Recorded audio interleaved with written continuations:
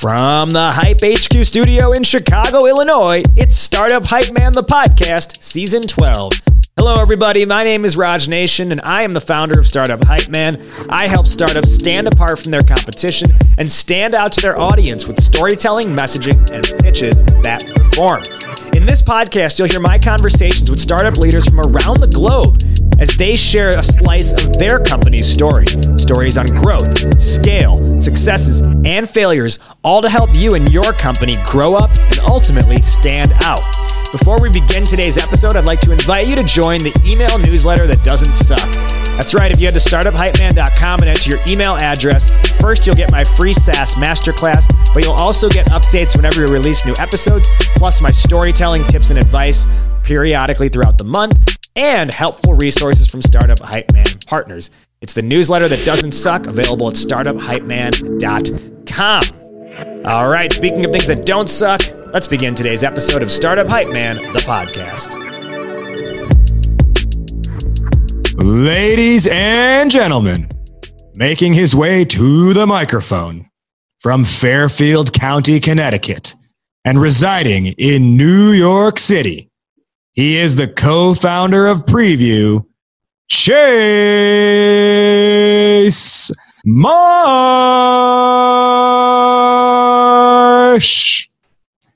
I love it. Thank you for that intro. Amazing.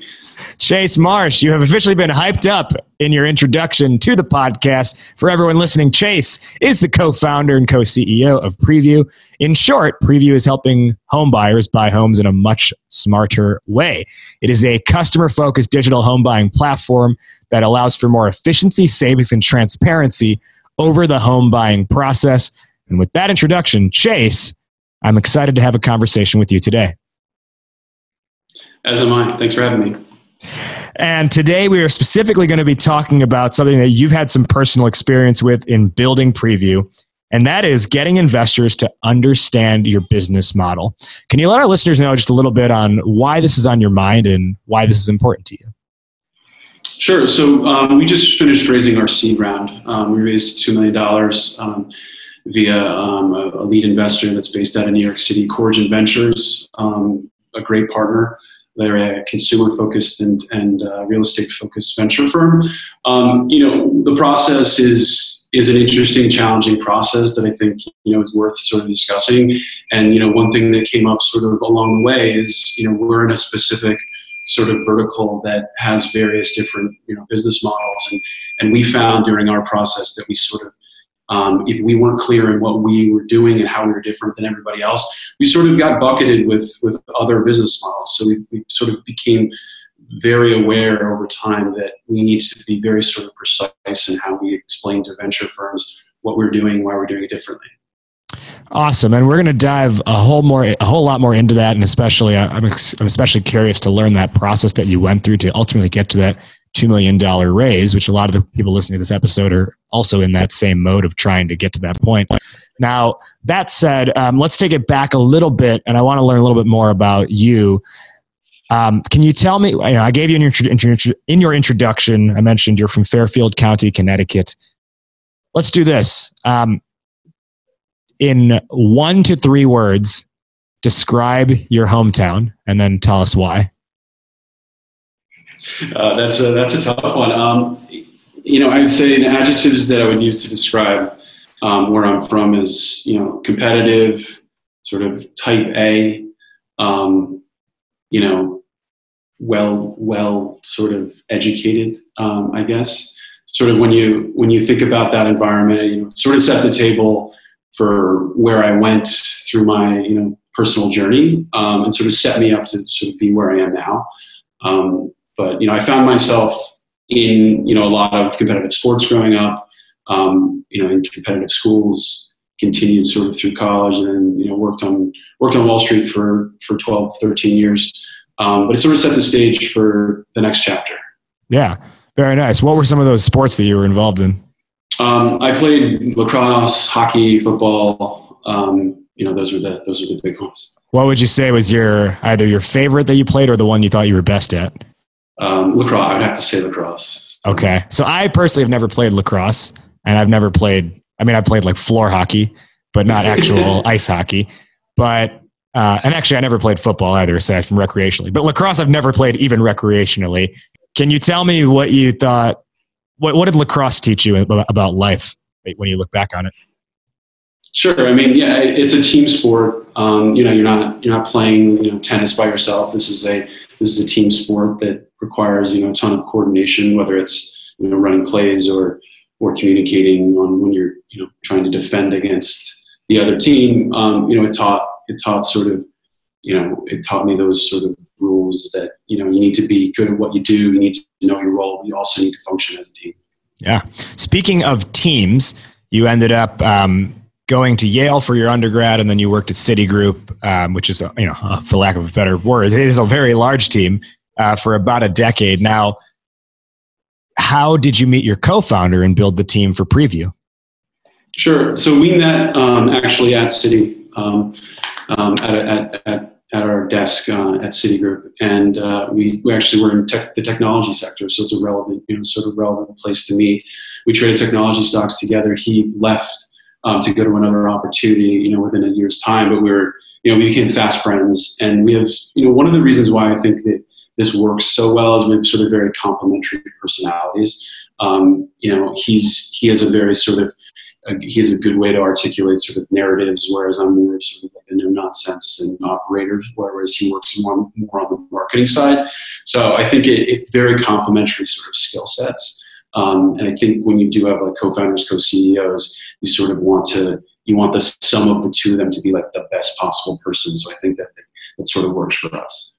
Yeah, I totally agree with you. In fact, it's one reason why, a very close friend of mine who we both met through entrepreneurship, there were a couple different times where we like batted around the idea of potentially doing our own, starting a company together. And then we were like, no, but like we're way too much like the same type of person with very similar skill sets. So that probably wouldn't make for the best co-founding relationship. So it's always good to have those complementary skill sets, as you said. Now let's talk through, how did you get the idea for Preview in the first place? Sure. So Tom, the co-founder and co-CEO with me, both sort of had invested previously in real estate, had owned and sold properties. We're super frustrated with the high fees. Also, sort of the other major pain point is that people are accustomed to doing things online. They're accustomed to buying airline tickets online. They're accustomed to trading stocks online. It's sort of an experience that people prefer. So we sort of saw those two pain points of the fees being too high, as well as the experience being not what people are hoping for. And so we sort of talked it over for a long time, and then decided to leave our jobs on Wall Street to focus on it full time. Honestly, the first iteration of Preview was actually sort of like a modified for sale by owner product, where we're helping save sellers money, but we sort of became very obvious to us pretty quickly along the lines that it was a much easier vertical to hit is the buyer side of the transaction, because a lot more of it can be automated, and a lot more, quite frankly, buyers don't want to deal with an agent until the end of the transaction, where they really sort of need that expert. We say internally into investors, Preview is a friend in the early mile and an expert in the last mile, and it's a feature, not a bug, that you don't really interact with an agent until later in the process, because most people don't want it. They want to be able to buy a home online, but they do need that help. They do need that expert advice, in the last part of the transaction. Well, you mentioned that you can buy airline tickets online, you can buy stocks online. For whatever reason, I think the latecomers to that industry are cars and homes. Now, granted, those are, literally physically just much bigger assets, and they're tangible assets as opposed to airline tickets. Technically, yes, they're paper in your hands if you're still printing, but they could even be digital. And on top of that, you've got stocks, which are, it's energy as opposed to something tangible. So do you think that's why ultimately cars and, in your case specifically, homes have not really made it on the online? There is like Zillow and stuff, right, where you can look. But what would you attribute that sort of lag in bringing home buying online to? What would you attribute the lag to?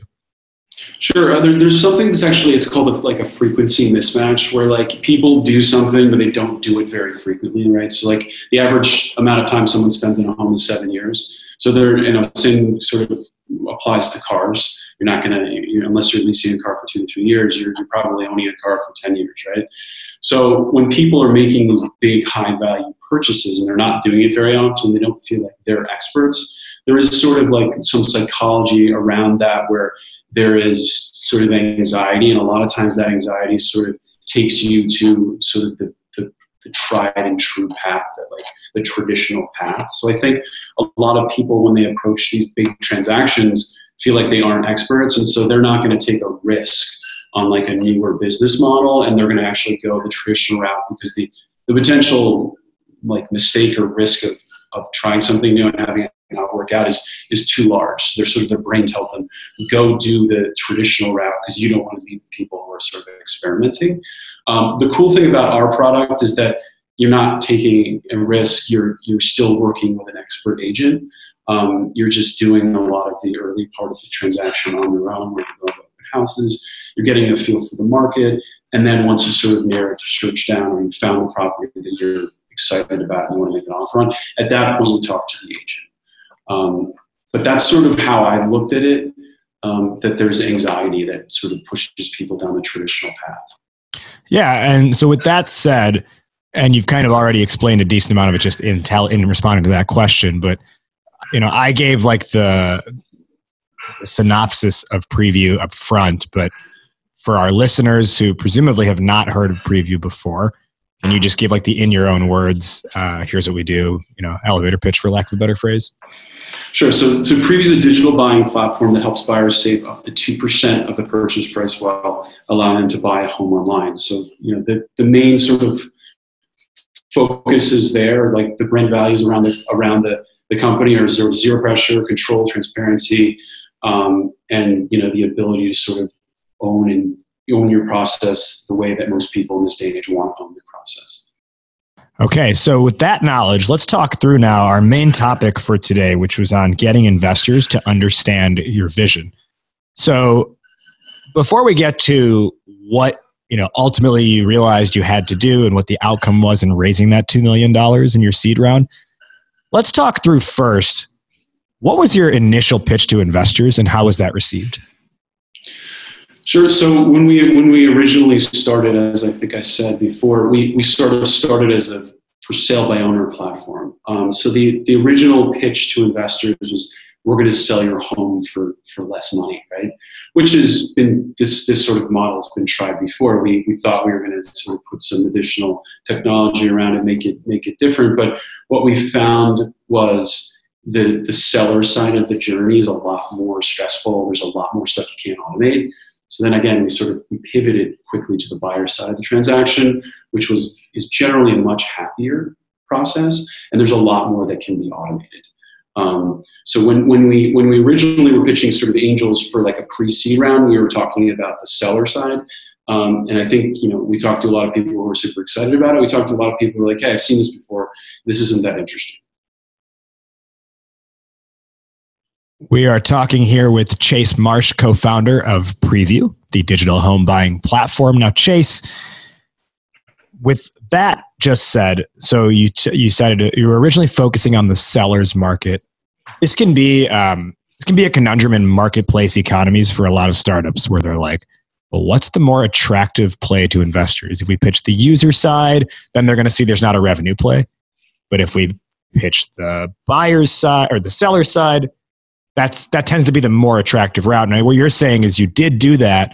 However, it kind of pigeonholed you into we've seen this before. Do you recall like specific conversations or specific reactions from investors and how they received it? Well, so looking at, I'll talk about when we were raising venture money for the seed. So talking more, later stages after the pre-seed round. When we were pitching investors, venture investors, a lot of times you were sort of met with the question like, how are you different than like Redfin, or how are you different than Compass? Which generally like sort of showed that there wasn't like a full understanding of what the value proposition was, which we sort of owned. Like we didn't make it clear enough either in the deck or in the meeting that they were asking that question. Like that was a big red flag. Like they should have known how we were different than Compass and how we were different than Redfin. So that's something that we figured out quickly, that we need to address this. Like, we need to make sure that they know that we're different than Redfin and Compass, and we need to make specific reasons as to why we're different than Redfin and Compass. So we continue to sort of tweak the pitch, change the pitch, make sure that like the deck was crystal clear very early on, like what those sort of key differentiators were, and how we were approaching the problem from the buy side of the marketplace versus the sell side of the marketplace. Most tech-enabled brokerages are focused on the seller side of the business, which they almost sort of use as like a lead generation tool to get sellers to sell and give them outstanding customer service, and then turn them into buyers who buy with them, and then they make like a full service rate on the buy side. So they almost like lose money as a loss leader on the sell side, and then actually like convert that person into a buyer and make money on the buy side of the transaction. Whereas we focus exclusively on the buy side of the transaction and providing this different level of experience as well as the savings. So we needed to make that clear, and we sort of iterated and did that. So you really got forthright with saying like everyone else is seller focused, but we are buyer focused. Yeah, and with that, like we sort of explained that we're able to change the experience, whereas on the seller side, everything's done offline. Like you have to be at all the showings. There's a certain amount of technology that changes the process, but the buyer side a lot of it can be automated. And a lot of the tasks that buyers are doing over and over again, you create technology to fix that, and where it's a platform that guides you through your journey. Whereas the seller side, you can't really do that. So we needed to be like upfront with sort of what our value prop was. In addition to that, like, as I said, the seller side of the business, seller platforms are losing money to then try to make money on the buy side. We were actually making money. So like our lead investor was sort of very forthcoming with sort of feedback to us. They looked at like 50 to 60 of these companies. And when they looked at most of these companies, most of them had like negative contribution margins or negative gross margin. They were super excited about the fact that we actually had positive gross margins, and they were able to acquire customers very inexpensively. We actually ended up converting at a very high rate. So those were sort of things that we needed to make sure we got across like immediately in these meetings, rather than waiting towards the end in like the Q&A. We needed to make sure that like you have a window in the beginning of that pitch, or you have a window in the beginning of that email to the venture firm that you need to get across. Hey, we're different because of these bullet points, and also, by the way, we have very high revenues relative to sort of our competition. So those were things that we iterated, and we put super early in emails to venture firms, put it super early in sort of the pitch. So that it wasn't lost. Yeah. Now, in coming up with that value proposition, was it something that you were let me ask you right now, at least do you recall, did you create like a one sentence or a one phrase value prop statement? And do you know what that is, or do you remember that to be able to share it now? Sure. I mean, like the one line that we sort of used is the, Preview is a digital buying platform that helps buyers save up to 2% while also allowing them to buy a home online. So that was sort of what we refined it into. And then typically, like in those emails, the pitches, we want to like quickly follow that up by saying, by the way, we've done 150 deals and we've saved home buyers over $3 million, and sort of hit on quickly. I think like one thing that there's a conference that Thomas and I typically go to once a year. It's out in San Francisco. It's actually Jason Calacanis' conference, obviously like a well-known investor. We've done an episode on the show in the past, specifically on a entrepreneur, Amanda Greenberg, who Jason Calacanis is one of her investors, and she talked about how she got in front of Jason Calacanis. So it was always funny. It's always funny to us because we've gone to this now 2 years in a row. And so like in between, presentations or segments, they typically have like filler. And the filler is typically like sort of people giving their pitch, right? Like they have like three founders that go up and sort of like battle it out. They have like, 2 minutes to give their pitch. And what you find is that like a lot of people will go up on stage and they won't have like their refined sort of 1 line, 2 line, sort of explain what the company does. And they'll go start talking about, we're reinventing or reimagining, and you fill in the blank, like whatever their business is, and they'll go on for like 60, 90 seconds, and like at the end, Jason will be like, hey, like you need to tighten this up. You need to like get it out in the first like 15, 20 seconds. And a lot of times it's almost funny because he'll just stop people like 15, 20 seconds in and be like, all right, stop. Like we need to figure this out. But it's funny. You see time and time again, like founders doing that same thing, whether they're basically going on and on for like 60, 90 seconds, and they don't have that like super tight, coherent explanation of what their company does that like an investor can really understand very quickly. Yeah. And let them ask questions after that. But going on for 60, 90 seconds is probably not the right approach. Can you one more time say what that statement was for Preview, the value prop statement? Sure. Yeah, so Preview is a digital buying platform that helps buyers save up to 2% while being able to buy a home online. Did you find that like what comes after the comma was a very attractive part of that statement? It was while being able to buy a home online? Well, so the whole idea of the company was sort of to solve those two pain points. So we wanted to make sure that we got both of the pain points in that sentence. Like the first being the fees are too high, and the second being we think people in this day and age should be able to buy a home online. So that after the comma is the part about being able to buy a home online, and before the comma is sort of the value proposition around the dollars and cents. Sure, yeah, and I think that's like like that's kind of like the thought process as you hear it. So once you created that updated value prop statement, how do you feel, or how did it change your pitch deck? Yeah.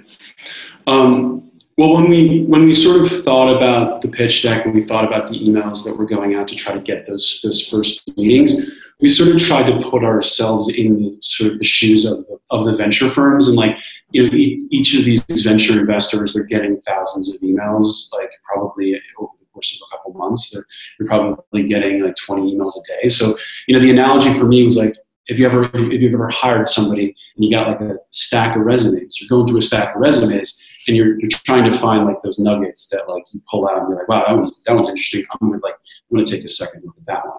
And then you see sort of the generic ones and you put that in another pot.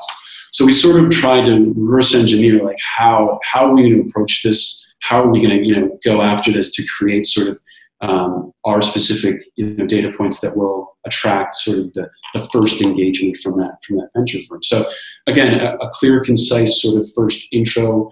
I think the things that worked for us is we produced a lot of revenue. We have pretty significant revenue. So like we made sure that within like the first 2-3 sentences or the like bullets, however you're going to organize it, that we highlighted the number of deals we've done, the revenue, the savings, as well as sort of the value proposition. So that's sort of how we looked at it. That something needs to pop off that page in order for you to be, picked from that group of thousands of emails. Yeah, and that's like your like page, well, almost like your executive summary, right? Exactly. Yeah. Yeah. Okay, so let's talk through then. Given that ultimately it's about getting them to understand the business model, not just the value prop, but the business model overall. Can you talk through what exactly is the Preview business model? Let's start there with just that question. Sure. So our agents represent buyers, and as part of that, they get paid a buyer's agent commission. So we give back 2/3 of the money that we receive representing the buyer. So typically, if it's like a 6% listing, 6% is paid by the seller, we'll get half of that, so 3%, and then we'll give back 2/3 of that. So buyers can save up to 2%, meaning 2/3 of that 3%. We provide all the expert advice of a traditional agent, but it's a different experience. So, we're working with these buyers, helping them find the homes that they want, and we're giving them money back. Now, within that, were you going to investors who were already familiar with this type of a business model, or did you have to educate them on this type of business model? Well, so that's a really great question. So, advice that was given to us very early on, actually by a venture capital firm, they're also a personal friend of mine. He said there are a lot of people that know real estate, and there are a lot of people that know tech, but there aren't that many people that know both. So when we looked at who we were going to go after, we were sort of very specific in terms of the subset of VCs that we wanted to go after, because we didn't want to spend the first 30 minutes of the 45-minute meeting explaining like how real estate worked. So we went and we found companies or venture firms that had previously invested in tech and real estate, and also consumer was sort of an important vertical for us to hit as well. So when we go to those meetings, there's a lot of wasted time if they don't know the vertical real estate. And so we sort of went after firms that had, specifically real estate and tech focus. So we sort of hopefully had sort of gotten 90% through the education side, where we could really then explain how we're different than other people in that vertical, rather than explaining the vertical itself. The lesson there is not all investor meetings are good investor meetings. Just because someone says yes does not mean you should say yes, we'll take that meeting with you. That is absolutely true. Okay, so once you got your target investor, let's call it, and you were able to get in front of that, those groups of investors, was it as simple as just explaining in that one sentence how you make money that you did, a minute or two ago here? Or did you find there was a lot more like massaging that had to go into that explanation? Yeah, so I guess let me start by saying we're two guys who came from Wall Street. We're first-time founders. We're non-technical founders. We have a bit of domain expertise, but we're not specifically like real estate guys. And we'd self-funded ourselves. So we're sort of like, when you look at like the people who are likely to sort of succeed in the venture capital raising process, we're probably heading into that, the odds were sort of stacked against us, which is sort of, it's nice to have sort of beat the odds. But, when you look at our company, we had to sort of prove to the world via our traction and via our product that we were, something to be sort of reckoned with. So when we looked at sort of going after the people after we sort of secured the lead investor, it certainly was easier because there was a degree of FOMO, right? Like you've already secured like a large portion of the round, and then you're going to go out and sort of try to get the rest of it. You still had to sort of make sure that they understood your pitch, and you had to be concise. And then you run into people who are sort of like, this is a huge vertical. Like you're going to be outgunned by people who got a ton more money, and you sort of have to get over those impediments. But it certainly became a lot easier once you had the sort of the first ticket. If that answers the question. Yeah, Ella, and one of the pieces of advice I always give to entrepreneurs is when it comes to pitching investors is spend a lot less time trying to explain how the product works and spend so much more of your time explaining the opportunity at large, how you make money, how you get customers, et cetera. Did you follow that same path? Yeah, I think we came from a Wall Street background where we were sort of putting together very analytical presentations, and I think we figured out, like, luckily pretty quickly, that like a lot of it's sort of about the vision of the company and like where you see it going, and creating sort of that narrative of the company and how it's different, and not focusing necessarily on like all the specifics. Like when we look at marketing, for example, when you're trying to explain what I just explained about, there's 6%, you get 3, then you get 2/3, and you end up with 2% back. People's sort of eyes glaze over. Right? Like you want to be in a position where, like, what do people understand? People understand, like, when they buy something with a credit card, they get cash back, right? Yeah. So we try to sort of come up with parallels to, hey, you buy a home, you get 2% cash back. Rather than, if you take it at like a level deeper than that, then you sort of get into the granularity, which again sort of leads to people sort of glazing over a bit, which we learn quickly, because then you're going to spend a large portion of that sort of interaction explaining something that they don't understand, and that like it sort of takes away from the momentum of the presentation. I'm really glad you said that, because something else, when I give this presentation pretty regularly it's a workshop called How to Not Suck at Pitching Your Startup, and there's a whole section on pitching investors of it. And one of the things that I talk about there is like, you can help explain your product or your process or your model by finding like a comparative situation people are already familiar with. Like finding that analogy, like you had credit card, you get cash back, right? Same idea, but at the same time, not defaulting to, oh, we're Uber for this. Yeah, 100%. That sort of allowed us to sort of save a ton of time, take a step forward in terms of the strategy. Because if the investor wants to know how it works, they're going to ask, right? But if they're fine with the 2% cash back and like what's next, talk about like customer acquisition, then like you continue on. But if they want to dig in, they will. Yeah, to use the tried and true analogy, that no one wants to know how the sausage gets made. They just want to eat the sausage. Right? That's exactly right. Okay, so take us to, ultimately you raise the $2 million seed round. It's led by Corrigan Ventures. Corrigan or Corrigan? Corrigan. Corrigan, like the alcohol. Yeah, Gin. Okay, yeah, Corigin, like Origin with a C in front. Corigin, led by Corigin Ventures. Can you just like set the stage for us of like going into that pitch with them and kind of just take us through like that meeting from like minute 0 to minute 30 or whatever, however long it lasted? Sure. So it's funny. I'll give you a little bit of backstory. So Tom and I were coming back from lunch one day, and we actually walk into the office and the phone's ringing. So I pick up the phone, and it's a client. And so I get to talking with the client. He asks questions about the business model. He then continues to sort of ask about, how are you funded? What's the background of the company? Blah, blah, blah. So we talked for probably 45 minutes, and then he comes clean. He's like, hey, by the way, I'm in the tech community. Like, you should talk to my friend, who's a very famous West Coast venture capital investor who invested in like more than 10 unicorns like early on. So like, I'm like, holy smokes, like that's an amazing introduction. So I ended up having a conversation with that person on the West Coast. And so at that point, we had convinced this West Coast guy that this was an amazing opportunity. He put a term sheet in front of us. So sort of like heading into the Corigin meetings, we at that point we actually had a term sheet. So we sort of had like a little bit more swagger than we otherwise would have had. But we immediately sort of realized that they're a great partner because of the fact that they focus on direct to consumer, and they also are very knowledgeable in the real estate vertical.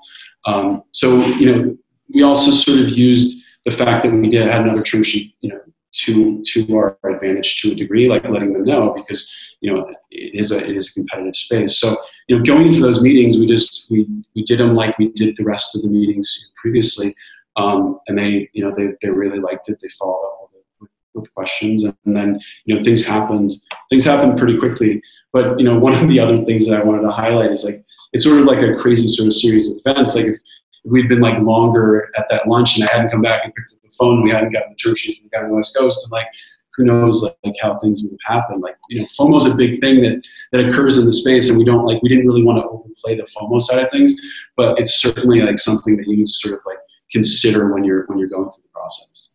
So serendipity and timings played a big role in this too. For sure. Yeah. So before we wrap up, as we get to the end of our session here, can you let our listeners know where they can find Preview and perhaps learn more about it and maybe even find you as well online? Sure.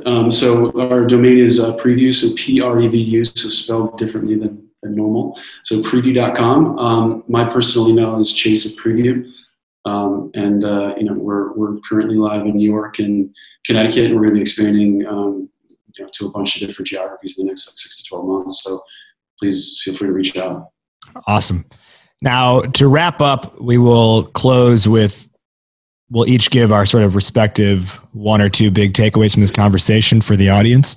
I'll start and then I'll hand it over to you. To me, I think it really starts with, and our topic today was getting investors to understand your business model. Kind of as you said, once you got the full and real understanding of your value proposition, it started to change how you talked about everything from there out, how you built the deck and how your conversations were going. So I think that's really like the right starting point in getting investors to understand the business model.